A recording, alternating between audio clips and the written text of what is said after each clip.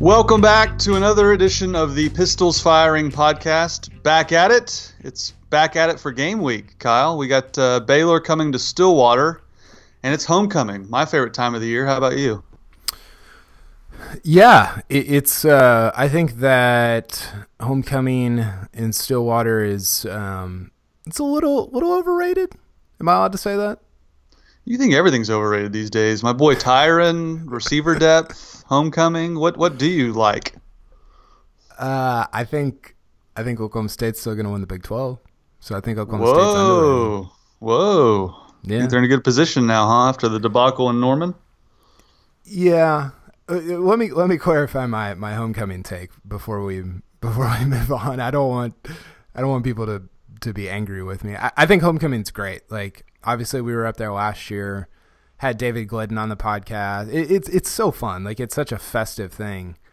I just think that it gets like blown into this like I guess what I'm saying is I think that every football weekend is great. Like, I think Oklahoma State football weekends on the whole are underrated.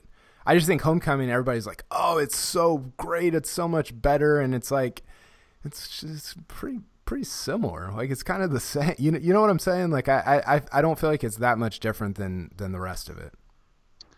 Well, the big difference is the walkarounds on Friday night and the house decks. I mean, I know you were a GDI, so you didn't work on any house decks in your day. You don't know what it's like to do that and pomp and all that stuff and how rewarding that can be. But I think it's, they do go over the top with the it's America's greatest homecoming. Yeah, it's the best thing ever. I agree with you there, but I think it's far better and superior to many around this area. So it's different. Totally. It's different in a lot of respects, but if they want to call it America's greatest, I'm not going to call it overrated. Yeah, that's fine. I think that game days on Stillwater's campus in general are pretty underrated. I think the tailgating is awesome. So I don't get that much more excited about a homecoming type atmosphere. I think it is. I don't know. I think that it's pretty similar, but it's going to be fun. I think that Oklahoma State has a real chance to kind of regain the momentum it lost after the TCU game. You hit the bye week at 4-1, and then, I mean, it's a gauntlet over the next 4 weeks, isn't it? 5 weeks, whatever it is. I mean, the rest of the season, really. That you don't have another bye week. Did OU losing in Norman change your perspective on what Oklahoma State can do the rest of the year? Absolutely. And I think those players and coaches in Stillwater, after that happened, they have to feel like they have like a new lease on life in the Big 12. I mean, just think about Bedlam now. If they just win Bedlam and obviously run the table, that's no gimme considering they got to go West Virginia and Austin. But whereas before OU having not lost, even winning that game, you need some help. But now, just beat OU and win your games, you're in against TCU, assuming they run the table. But as far as OSU just taking care of business now, they have to feel like they have a whole new lease on life. See, I don't know.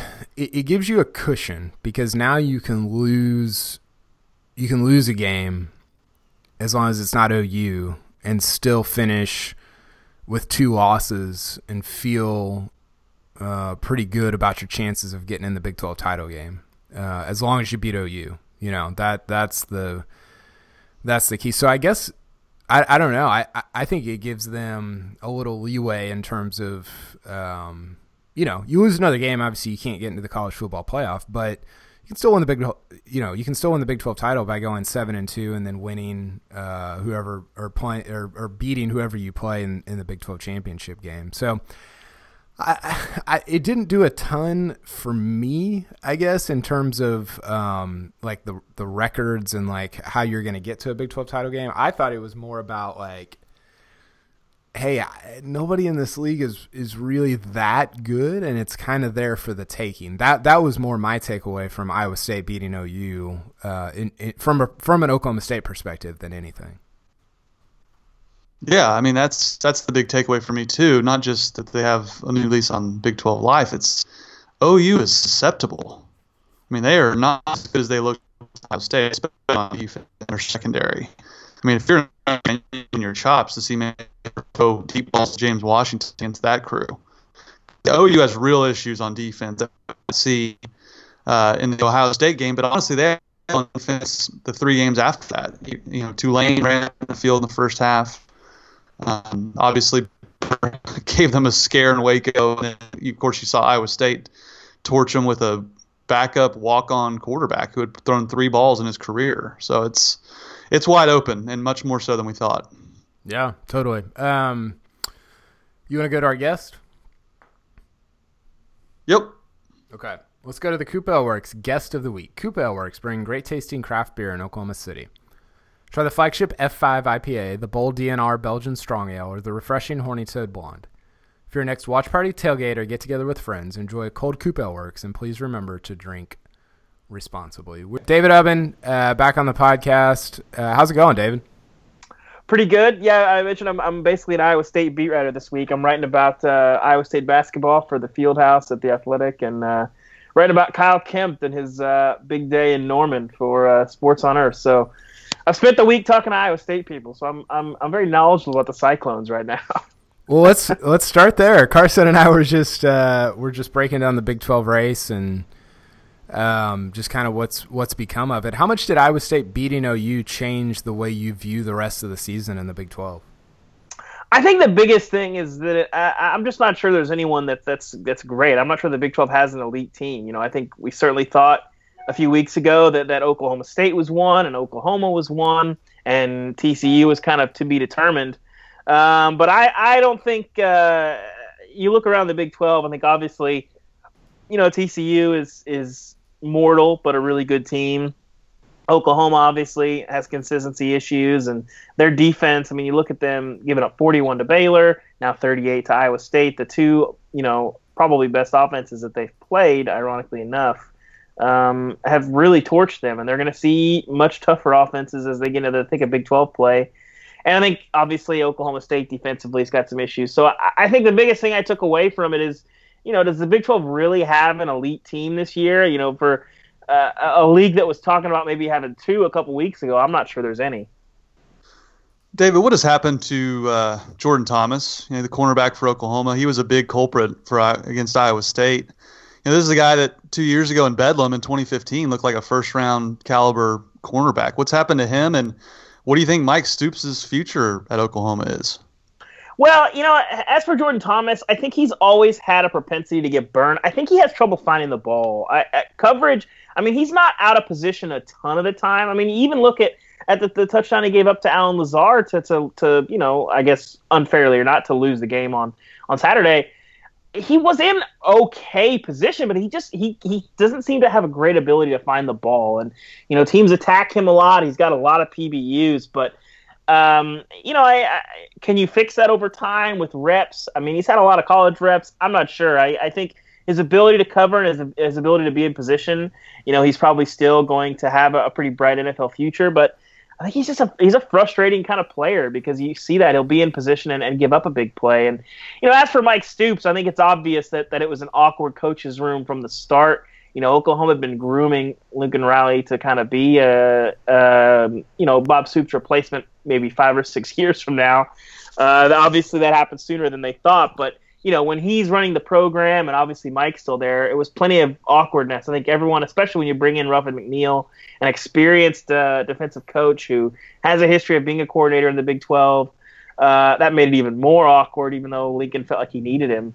I think obviously it was pretty clear that Mike Stoops was probably only going to be at Oklahoma for 1 year, and I think after Saturday and after the way the defenses looked, I'm not sure that he'll be missed too badly. I think he'll be certainly putting some feelers out at the end of the year, but whatever Oklahoma does in the future for their defensive coaching situation, I'm sure Ruffin McNeil will be heavily involved in that. But yeah, it's not a lot of great answers. I mean, a midseason coaching change is not the answer for Oklahoma. I think just you got to kind of ride it out and try to fix it. I think the biggest thing is they just haven't been very aggressive, haven't been able to try to make some plays, and if you're going to give up big plays, you might as well try to play aggressive and try to force some in the backfield anyway. And they haven't really done that much this year.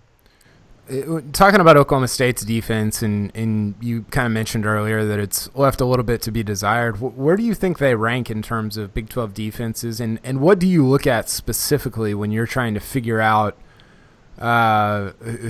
who's got a great defense? Is there a stat you look at? How do you kind of piece that together?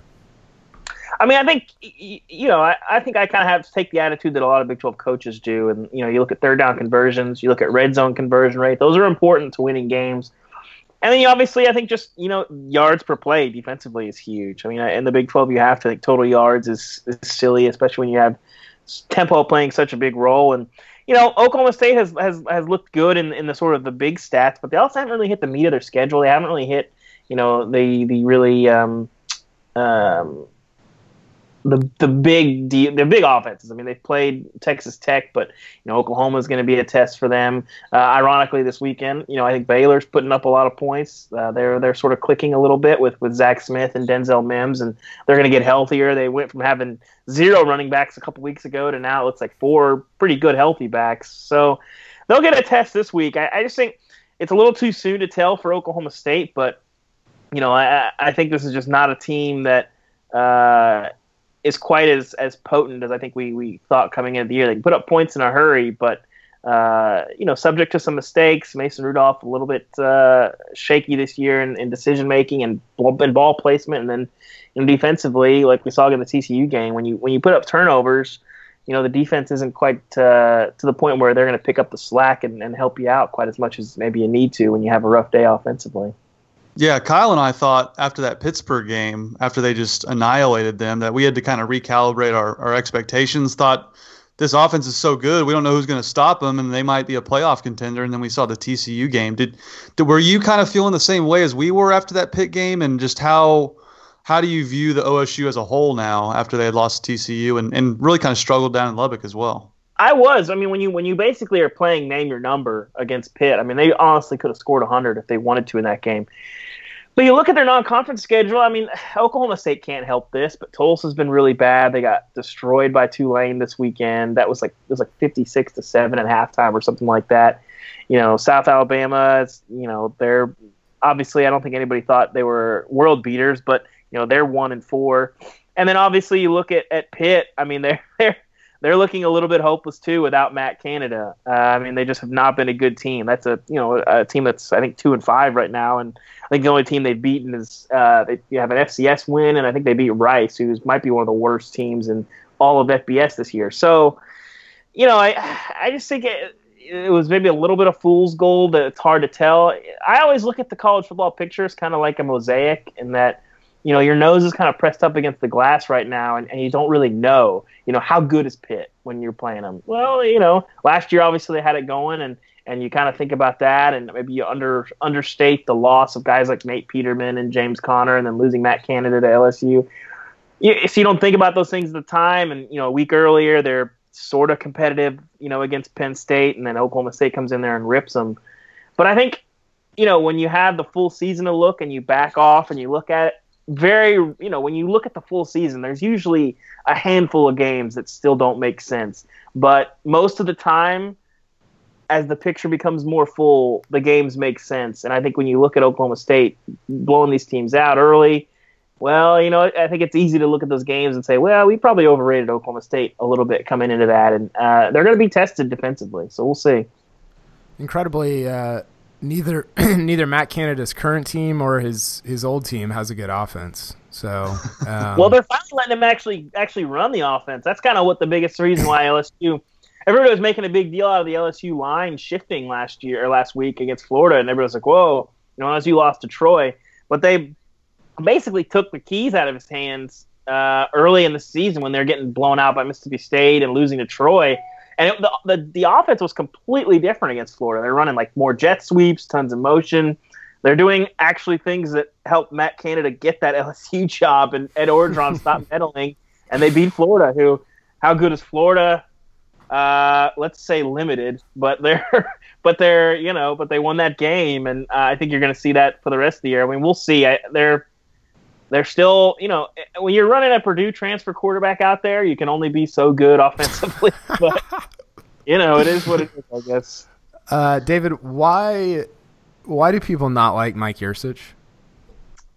Because everyone hates their offensive coordinator. No one, every program in the country except for every program hates their offensive coordinator. Every single program.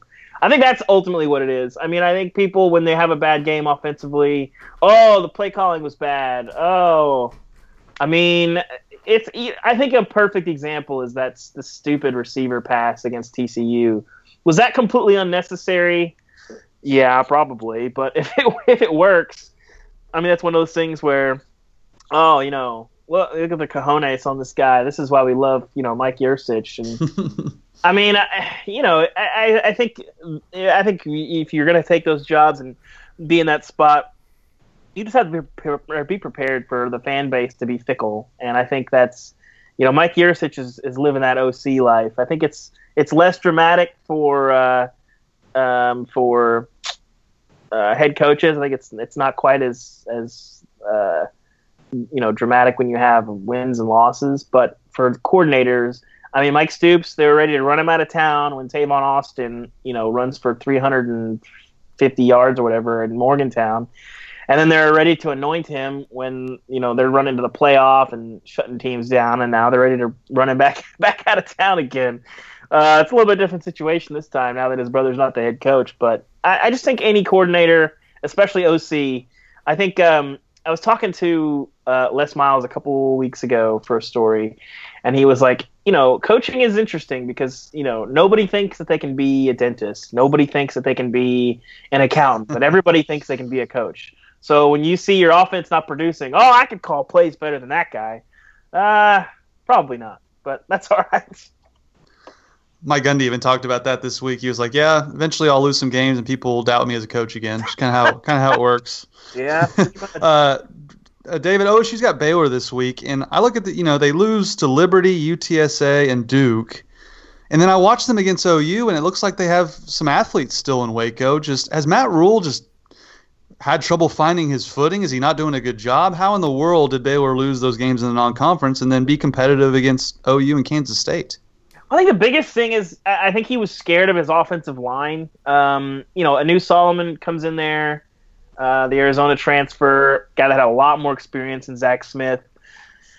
And I think he felt like, if they're going to be fairly equal against the defense that I'm not sure was really testing their offense that great in practice. But if he knows that offensive line is a liability, he wanted some mobility. And Solomon gave him that. I think defensively they obviously struggled early on. They haven't been great great defensively, but I think he realized maybe they're not as big of a liability as he thought, and you're taking a guy that is a still maturing sophomore who's played very little, but does have an NFL arm. If you guys haven't watched Zach Smith closely, that's an NFL arm. Whether or not he becomes an NFL quarterback, we'll see, but that's an arm that belongs on whoever you want to say, in the NFL. That's a guy that can sling it. And he's really kind of changed their offense. Solomon really struggled against UTSA. They made the switch. UTSA is a better defensive team than people realize, but they made the switch, and they've not been rolling since, but their offense looks completely different because he can make a lot more different throws. And the offensive line, even though it hasn't been great, I mean, it's not like Smith's running for his life every time. And so I think it's a combination of they do still have some athletes. Denzel Mims has busted out for them. He's basically, as good as just about any receiver in the league, except for maybe James Washington and Alan Lazard. But he's just as good as a lot of those guys, and he's making a ton of plays in the air after the catch. You're right. I mean, they do still have a lot of holdovers from the Browse era of just really good athletes. I mean, you look at Taylor Young. KJ Smith's been banged up. He's had a really quiet year, but he's still kind of hovering out there. And then, we mentioned earlier the running backs. I mean, they've got as deep a stable of running backs as anybody in the league. You look at Terrence Williams, who kind of quit the team last week, and now he's back. But, you've got him. John Lovitz looked good, the young kid. Jermichael Hasty looks like he'll be back this week. He's really fast. Baylor, I said this last week, for whatever it's worth, they might be the greatest 0-5 team in college football history. So they're not a disaster. They got off to a really bad start, and I think that line this week for them is really disrespectful. They haven't gotten pasted by anyone all year long, and Oklahoma State's going to put up some points on them, but I have no doubt Baylor's going to put some points of their own and move the ball quite a bit. So 25 points. I mean, I know Oklahoma State kind of feels a little bit like some of those peak Baylor teams, and that they can get on top of you fast and really pile it on.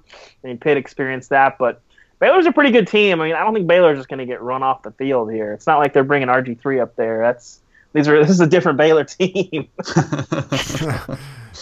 Two-parter here, David. Who is your – first of all, who is the best player in the Big 12? Regardless, like we always talk about Baker Mayfield and Mason Rudolph, but who's like the best player at his position in the Big 12? And then who is your favorite player to watch so far in the Big 12 this year?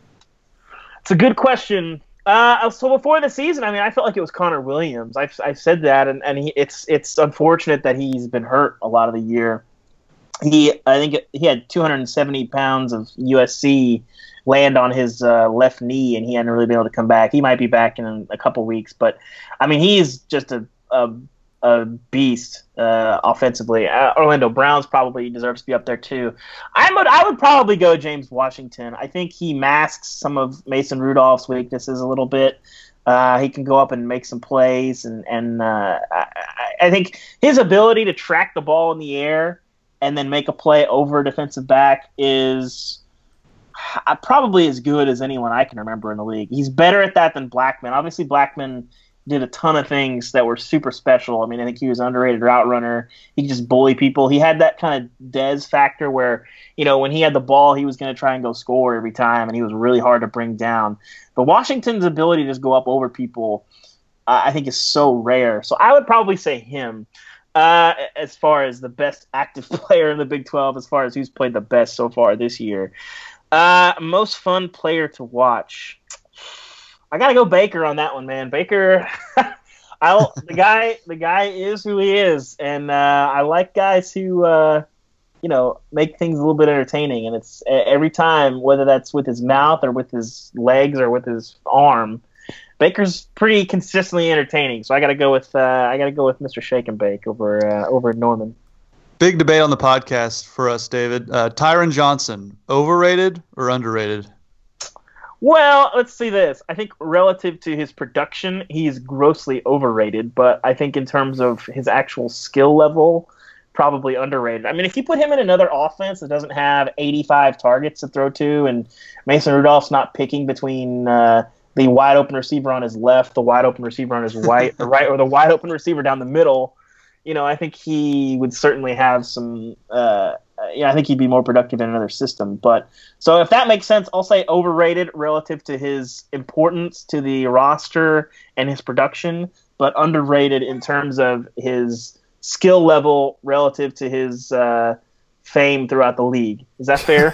That's very fair, and they got to get him the ball, Kyle. Hey, I wish they would, but apparently he's not open. Something's wrong. I don't know. Gundy said they were going to get it to him more yesterday, though, so we'll see.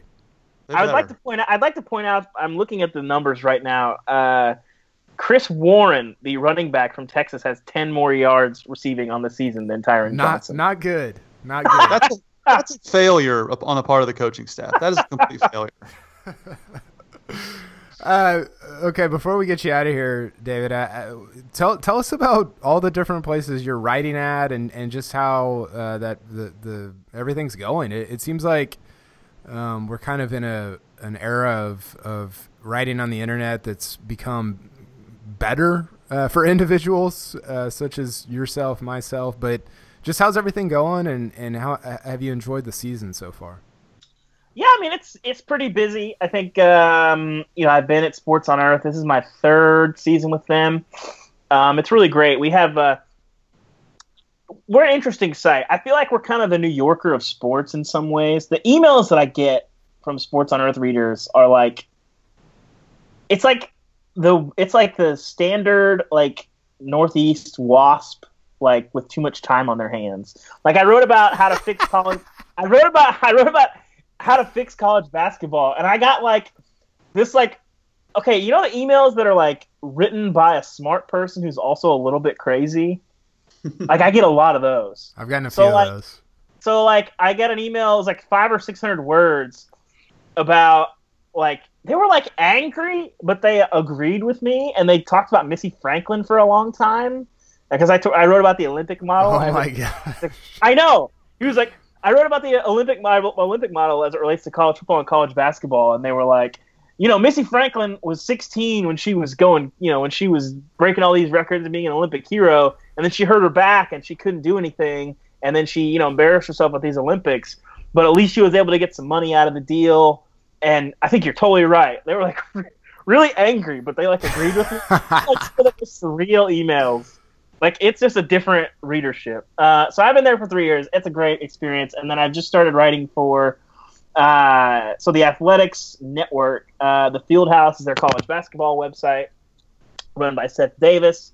He's worked for Sports Illustrated, for CBS for quite a while. And then I'm also contributing to the Athletics college football side, the All-American, which is run by Stuart Mandel.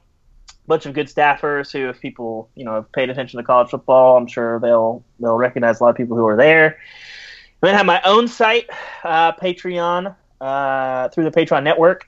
Basically an expansion of the Flyover Country podcast that I had a couple of years ago, and I write there, every day about Big 12 football and basketball, and that's been a lot of fun. And then I'm chipping in on this fan plan company, which is pretty interesting.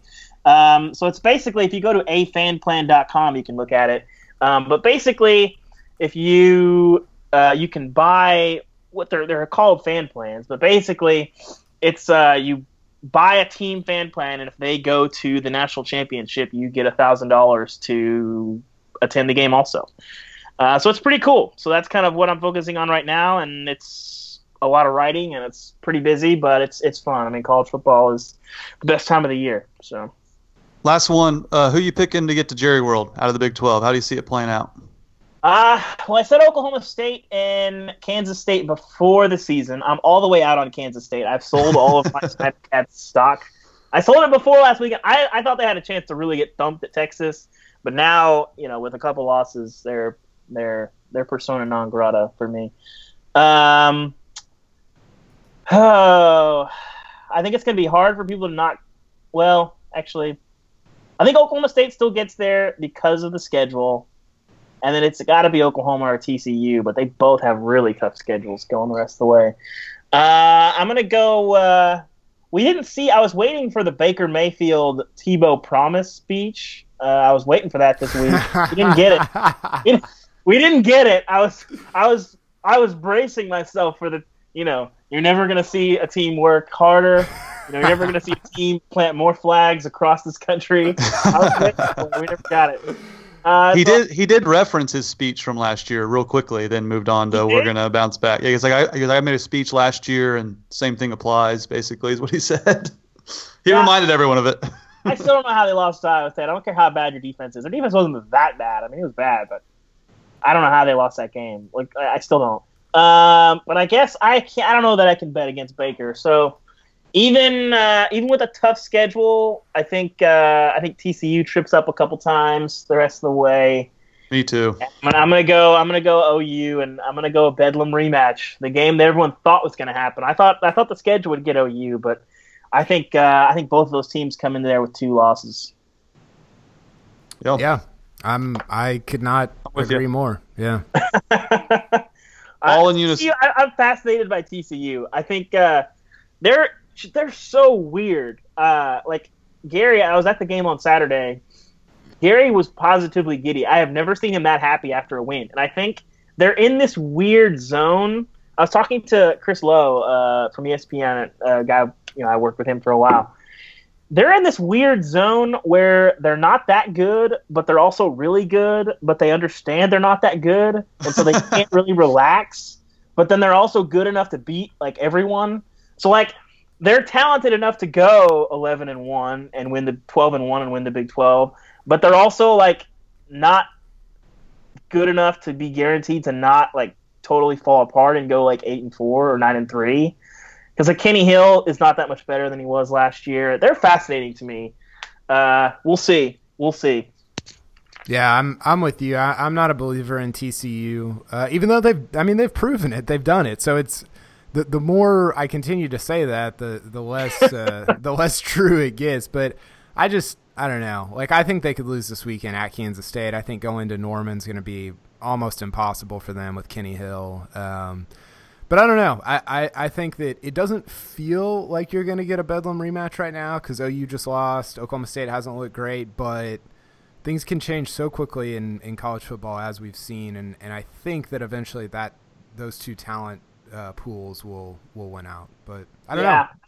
I think too. I'm not sure how Kansas State's going to score on TCU. I'll tell you that this weekend. But also, listen, I want you guys to hold your laughter. But do not sleep on Texas. Do not sleep on Texas. I knew that was They're coming. 2-0. They're 2-0.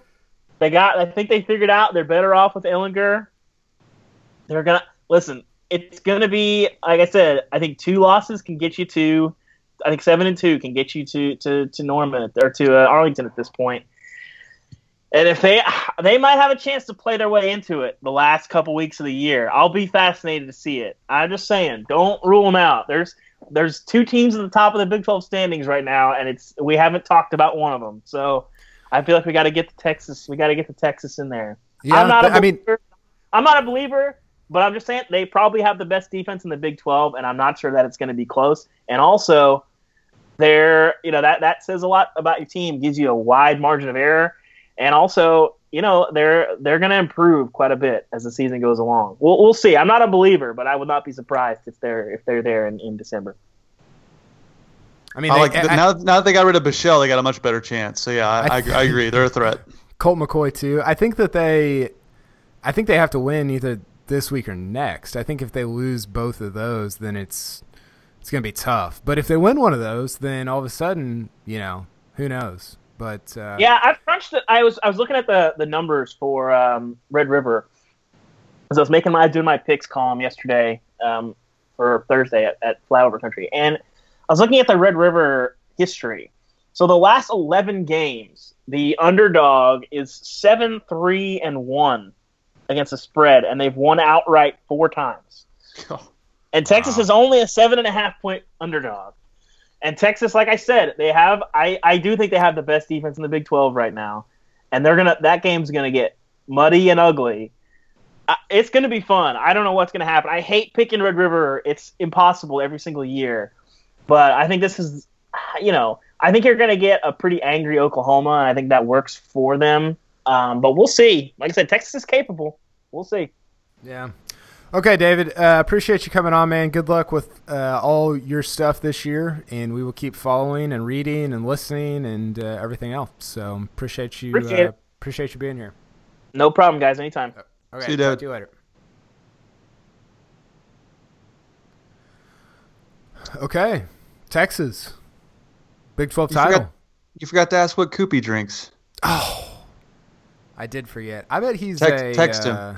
Text him and ask him. We'll keep going. Okay. I bet he's a horny toad guy. Yeah, he's down there in Texas. It's close to TCU. He lives in the Dallas area. That's perfect. He's not as high on TCU as I thought he was going to be because I'm with him. And I think you agree. I do not buy TCU. I think they're going to lose 2 or 3 more games, in my opinion. I mean, Kenny Hill, they don't ask him to do anything. They're just trying to survive with him, and I think he's going to lose a couple games. Yeah, I've been kind of just ripped on for saying that I didn't believe in TCU. I don't think Kenny Hill's that good. I don't know. They're not. I mean, I don't know what to say. Like they're gonna. They're winning. They're winning the turnover battle. That's how they're winning every week. That's how they beat OSU. That's how they beat West Virginia. West Virginia outgained them. And their defense is not great, West Virginia's. I think they're going to have a difficult time going on the road. I say this. They already went to Stillwater and won. But I think it's going to be difficult for them to go on the road, play some night games on the road, just in weird environments. They don't seem built for that. I mean, college football is weird enough as it is. I don't trust them. Like you're watching a game and I'm like, I think they're good. Like they kind of look good, but then you're like, this could go badly in a hurry, and I mean, is Kenny Hill going to go 12-0, 11-1? Maybe. But October 10th, 2017, I'm predicting TCU loses three more games. Yeah, I think I agree with you. Maybe At two, least but two or three. at least two, and I'm probably that means they go. What are they in the Big 12? 2-0, so they go 5 or 4-3 the rest of the way. I don't know. 5-2. Three's a lot. They'll lose two more. Well, They will lose. Let me pull up the schedule here. Okay, so if they only lose two, that's a becomes a problem for Oklahoma State, doesn't it? They're losing three. Look at their schedule. They're going to lose this week at K-State. They might lose at home to Texas. They're definitely losing in Norman. Maybe lose at Tech, and then Baylor at home. One of my favorite. So. Yeah, they might lose at Tech. One of my favorite things that we do as fans of this sport is we love to extrapolate things. Like whatever just happened gets extrapolated for the rest of the year. Somebody the other day said, "Did you see the way OU played? There's no way they're winning 9 games or 10 games or whatever." Yeah. Even though they've done that every year. And it's like, guys, like it's one game. You can't like whatever the most recent thing is doesn't automatically get extrapolated for the next 2 months. You know, like and I mean that's the nature of fandom, but it's just like we have to have perspective here. Yeah, I mean, think about when OU got their teeth kicked in by a horrible Texas team, Charlie Strong. They won like 18 Big 12 games in a row after that. You know, people thought they were going to lose 4 or 5 games that year. So it's just pump the brakes. It's a long season. Okay, we need to talk uniforms. Let's get to this week's uniform review, brought to you by Chris's University Spirit, your one-stop cowboy shop on Campus Corner. And be sure to shop online at chrisuniversityspirit.com. Carson, we need to talk. Let's do it. Are you okay? Nike is making me sad. Nike is? What are you doing, Nike? Are you talking about the Florida uniforms? Have you seen the Florida uniforms? Are we sure that's not Adidas? I mean, did Adidas not like hack their Twitter account? Like, 'cause that looks a lot like those Adidas grays that Tennessee used to wear. Well, it's not just Florida either. I was watching Oregon, Washington State with Mrs. Pistols over the weekend, and she said, "What is Oregon wearing?" What was wrong with what Oregon was wearing? It looked like it had been like spray painted, like randomly. Like they've got green on the shoulder pads, and Nike's trying too hard. I hate to say it, but they're doing too much right now. I need to see these uniforms you're talking about. Who'd they play? Oregon played Washington State. The Leacher got him.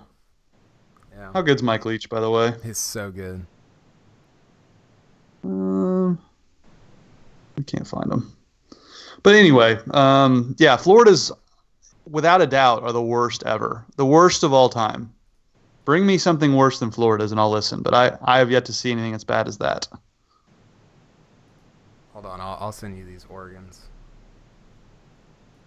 What's your? Do you have any other like top 5 worst of all time that you've seen? That's a fun no Oklahoma State uniforms to review topic. Worst the Virginia Tech brick uniforms among the worst ever. Anytime Tennessee wears gray is just hideous. Like gray just doesn't work as like a head to toe combination. It's a good accent with like either a helmet or a pants, maybe a jersey, but I think jersey's even pushing it. Anytime you wear the gray, it's pretty ugly. Oregon, when they dressed up like the mascot, like the duck, I didn't hate that. It wasn't great. How about the? It was a great idea, just wasn't great in practice. How about the Maryland state flag on the shoulder pads? Oh, Maryland's are probably the worst, actually. Their entire ensemble. Every week they're the worst. Yeah, there's been some just really bad stuff. I just Googled terrible college football uniforms. Maryland did this shoulder pad flag thing that was it might be worse than the Florida thing. I don't know. The Florida thing's pretty bad. Yeah, oh yeah, those are pretty bad too. But I don't know. What are you thinking about OSU this week, helmet wise? Somebody mentioned this. I think it's a great idea, and I think they might do it. 1945 throwback helmets. But aren't those just like plain black? No, I was gonna say I don't know how you would do it because I don't know if they were actual helmets or if they were just like leather like leather, like a piece of leather. I'd have to go back and look. But if they're able to somehow incorporate that, I think it'd be pretty cool. What they should do is like when Notre Dame with those Newt Rockne ones where they made them look like old leather. Yeah, it was cool. Like that would be pretty cool. Yeah. I'm trying to Google 1945 Oklahoma State, but half of them aren't wearing helmets in these pictures. Yeah, I know. No, it's just a solid black kind of leather helmet. Well, maybe that's what they should do. Just no logo. Just go solid black. Bring back the matte finish. Just nothing else on it. That'd be kind of cool.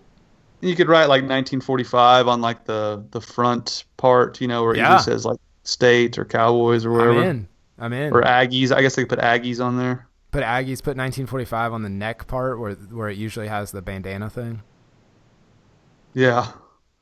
But yeah, that'd be cool. I mean, they've already made 1945 national champions the most prominent thing in the stadium. Might as well wear the uniforms. What do you think about? Have we talked about Mike Boynton yet? I think we talked. We haven't talked since he's spoken about it. No. Yeah. Let's hear one more time from our sponsor, Chris's University Spirit. Then we'll come back, talk Mike Boynton, and then wrap up. Chris's University Spirit on Campus Corner in Stillwater, Oklahoma is proud to be your one-stop Cowboy shop since 1986 and proud sponsor of this podcast, Pistols Firing. They specialize in custom-printed Oklahoma State apparel and merchandise and pride themselves on their excellent customer service. They also offer a full line of custom Greek apparel and can even outfit your Little League team head to toe. They're located at the corner of 3rd and Knobloch on historic Campus Corner. You can follow them on Facebook, Twitter, and Instagram. And be sure to shop online at chrisuniversityspirit.com. Shop Stilly, shop Chris's University Spirit.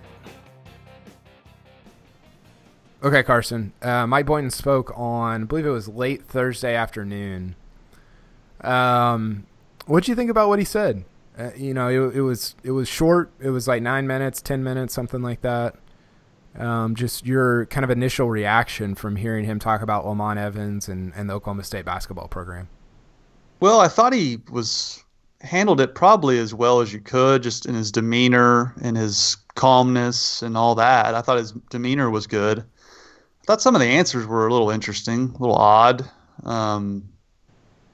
He said like a triple negative, talking about his support from Holder, wasn't it? Like I've never not had Holder's support or something like that. Yeah, and, it was something like that. And he did, though, seem, he was speaking as if he was in the clear, right? I mean, some of the stuff he said, if it comes out that he knew about some stuff, will look horrendous. I mean, he said, I'm sleeping very well at night. Like, he acted like everything was all good. So I thought that was interesting. He didn't sound to me like a guy who was afraid to say anything because he knew something. So I thought he handled it good enough. I mean, not great. But I thought his demeanor more than anything was good. Yeah, I agree. A lot of people were riled up about him saying that he stood by what he said about Lamont Evans at the original press conference where he called him a brother and, just said glowing things about him, basically. I don't think that – I don't know. That doesn't get me going. It's like, yeah, I mean, that was your guy. Like, and if you didn't know, which – I think that's up for debate. Then I don't know. I guess it could be argued that like maybe you feel betrayed, or whatever. But I don't know. I just he's still your friend. Like you shouldn't just dismiss him and leave him on the side of the road or whatever. I thought it was weird that he hadn't talked to Evans. I guess like he got asked about that and. He said he was on a flight, and then they didn't. I don't know. Like that was kind of odd. And then the Holder thing was what really popped for me. Like I haven't felt not supported. It was like, That doesn't sound great. I mean, like, wouldn't you think there would be like some sort of meeting between him and Mike Holder and Burns Hargis where it was like, hey, either you're all in or you're out, like, and then he said something like, well, I'm still here. And you're like, what? Like, it was just like, it was a really like odd thing to say. But who knows? I have no idea what I would say in that situation. I hope. Well, I thought it was weird. I thought it was weird that he hadn't heard from the NCAA or the FBI. Yeah. No contact at all from them. There were. I mean, if you watch that interview closely, there were a lot of small things in there that kind of like gave you pause. And I don't know what's gonna happen. I don't know what he knows or doesn't know. But I mean, I hope for his sake that he didn't know anything, that he wasn't close to it, that he had nothing to do with it, because this is a crappy way to start your career otherwise. So I don't know. I don't know what's going to happen. It's not good for Oklahoma State basketball. No, it's horrible. And I do think it's interesting to note, or it's important to note that, it's so lazy for people to go, he's the head coach. How could he not have known? Well, he was an assistant. He does have plausible deniability in that, he wasn't the head coach. Assistant coaches go off and do their own thing all the time. So he seems to me as if he has plausible deniability. Now, will the FBI uncover something? That remains to be seen. So as for now, it seems like he's in the clear and seems like he didn't know anything. At least that's what he's saying. So, but no, it's a horrible way to start your career. And it was just kind of a weird day, and it's going to be a weird season, honestly, with all this looming. I'm not sure if this NCAA thing is going to be cleared up, or FBI corruption case is going to be cleared up anytime soon, if they haven't even talked to Mike Boynton yet. Yeah, I don't either. And so it's like, well, you're going to get to February, and then something comes out, and you have to fire? Like, I don't know. It just is. What about Jeffrey Carroll? Like, Jeffrey Carroll's going to play games, and then if he's implicated in this, then what? I mean, do you do you forfeit games? Does the attorney just take that into account if he's suspended for a certain period of time and you lose some games? I don't know. There's a lot going into that. It'd be kind of piling on for the NCAA to make Oklahoma State forfeit games in the in the post Travis Ford era where they haven't won an NCAA tournament game. It'd be brutal. I don't know either. We'll see what unfolds there. Basketball is right around the corner, though. I know you've got NBA coming up. College basketball is about to start, so we're about to be in the heart of the college sports season. Where are you going to be on Saturday? I will be in the Cotton Bowl for OU Texas. It's going to be a fist fight. Yeah, it is. I'm looking forward to it. It stinks the homecoming and the fact. Homecomings in Stillwater, and the fact the games are at the exact same time. That stinks for me. But yeah, I'm looking forward to being at the Cotton Bowl. Yeah, I sort of like am curious about Texas too. I've actually watched them a lot. I'm with Ubben. I don't really believe in them, but I don't know. They've done some. They've won. They're 2-0. They're first place in the Big 12. So I don't know. Do you believe in them at all? I like their defense. I do think it's the best in the league. That's a great starting point since everyone else's defense stinks. I guess TCU's defense is pretty good too. But no, I like Ellinger, however you say it. He's way better than Buechele. And Ellinger reminds me a lot of like a J.W. Walsh type or Clint Shelf type in that he's not this, specimen of a thrower. He's not this great pocket passer quarterback, but he just makes plays. He just moves his offense and is kind of a winner. So I think they got a much better chance to win some games with him at quarterback than Buechele. So I do think they're going to be a factor. And I do think OU's got their hands full on Saturday, much more than I thought coming into last week. Yeah, totally. Gundy's talked about it. Parity in the Big 12. It's definitely there, which means every Saturday is going to be exciting, which I don't know if that's good or bad for Oklahoma State fans, but it'll certainly be entertaining. So, is Gundy already scared about going to Austin? I don't know. Is he already terrified of that now that he sees Texas found a quarterback? Oh, yeah, probably. I'll be it. Are you going to go to Austin? Do you know yet? I'm pretty sure I will, but I don't have that confirmed. Okay, I'll be there. But you're going to be there? Yeah, I'm coming. That's where the podcast started. You texted me after it was the game that Gundy was running third down quarterback draws or quarterback sweeps with Walsh and had given up. It was the veer. He was running the veer with Walsh. It had taken Rudolph out of the game, and then the punter from Texas brought him back. So and Grogan hit the game winner. Yeah, Grogan from Amendola range. Yeah. One last thing before I go, Kyle. I don't know if you saw I tweeted about this.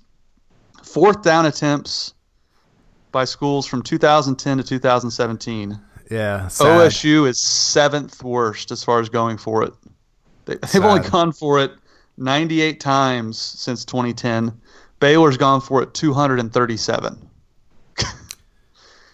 That's crazy. You say it all the time, Kyle. Like the mullet, the persona does not match the coaching philosophy with Mike Gundy. No, not at all. And he's always been. I mean, did you see the stat that Gavin Lang tweeted out about Oklahoma State's run it 134 times and passed it 134 times so far? Yeah, I wanted to retweet it, but I let it go. Wait, that doesn't add up. Is that right? What? Hold on. I think that's right. Oklahoma State offense through 184. 184 rushing attempts, 184 passing attempts. That's Mike Gundy's dream, right? Like he wants to. I mean, I guess he would rather it be like 368 rushing attempts and 0 passing attempts, but he loves the balance. He loves the conservative nature. He loves all of that. And it's. I understand it on some level. I think it works, and we talked about this during Bedlam last year. It works better if you have way more talent. Like if you're Alabama, that's how you should play. You shouldn't take chances. You should play conservative and let your talent take over. Oklahoma State has a lot of times had more talent, but in big games against good teams, they don't, and they can't get out of that not taking chances thing. And I hope that doesn't come back to bite them against a Texas or an OU or somebody like that later on in the year. Yeah, and we're going to see on Saturday against Baylor what they do in the red zone if they're stopped on 3rd down. That's something to watch against Baylor. And I'm with you. You got Mason Rudolph. You got these receiving core. Like I understand balance. I understand you can't just throw it 70 times. But this team should be passing 60 to 65, maybe even 70% of the time, especially when you factor in the injuries on the offensive line, not being able to get a push. So I don't know. Thought that was an interesting stat. You just want your boy Tyron to get some touches. Don't get me started. Hey, hey, look, I'm on board. He needs touches, and I don't know. I don't understand why Tyron and JD King don't have more touches. I think that is. I think to talk about something that could come back to bite you, I think that's it. Later on in the year, like you need to keep guys fresh, and James Washington's playing 80 plays at Texas Tech. Like mix it up. I don't know. I mean, easy for me. I'm playing Washington 80 plays. He's not taking a hit every play like Justice Hill. Justice Hill needs to be rested more than James Washington. I wouldn't take Washington out of the game. Well, unless he says, "Coach, I'm tired." Gundy said he played 20 more plays than he wanted, so I don't know. Yeah, they take him out too much as it is. I remember the home game against TCU. He was out of the game on a crucial 3rd and 4th down, down near the red zone. They took James Washington off the field. I don't care if he stands there with his hands on his hips or on his knees, doubled over. He has to be on the field because TCU has to account for him. That was a horrible decision. I'd play him 90 plays. He's a receiver, not a running back. Yeah, he's running go routes the whole game. Yeah, he's in great shape. I'll get Track you out of athlete, here on this. Stanford, Texas. How much money would you pay for a weekly podcast between like the two, like me, like the way you and I do it, so twice a week with 2 hosts, me and you, but instead the 2 hosts are Les Miles and Mike Gundy? How much money a month would you pay for that? 20? 30? So double Netflix. 50? Only if it was uncensored and like Gundy and him could like cuss and stuff. That'd be fantastic. It would be so good. So good. I haven't got a chance to listen to that pod, but I need to. Yeah, it's pretty great. Just Gundy talking about them talking cracked me up on Monday. It was hilarious. Gundy's Monday press conferences have become an event. They really have. He said that Les used to get on the phone when they would get inside the 5-yard line and take over the play calling. Did you see this? No, I need to listen to this podcast. It was at the very end of the press conference. He said Les would when Gundy was the offensive coordinator, Les would hop on the phone when they got to the 5-yard line and say, "I got this. I'm good. I'm gonna take over." So I bet Gundy has done the same thing since he's been a head coach. You know he has. I don't know when. Heck yeah. I don't know if he still does it, but it definitely has happened, and he learned it from the Mad Hatter himself.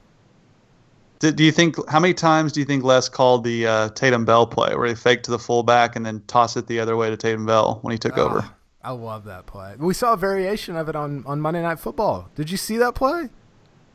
They need to run that play. That was insane. I had to watch it like 5 times on a loop to figure out where the ball went. Like, wait, how did the quarterback run it in? Who got it first? Like, I had to like watch the clip on Twitter like 5 times in a row before I finally got it. They could have won J.W. Walsh the Heisman if they would have run that play in Stillwater. Yep. I'll have Lunt send that clip to Yursich and they'll run it. Yeah. But just like he had him start running the what was the counter? Is that the way he had him running? Yeah, it was something. Oh, that's great. Counter tray. He had him running counter tray. Yep. So yeah. Okay, Carson. Appreciate it. Thanks again to David Ubben for coming on, and we will talk again on Thursday. Sounds good. I'm gonna start grinding on my uniform prediction. I got to be better, so I'm gonna start thinking about that now. Yeah, get in the workshop, work it out. Okay, dude. Yep. See ya.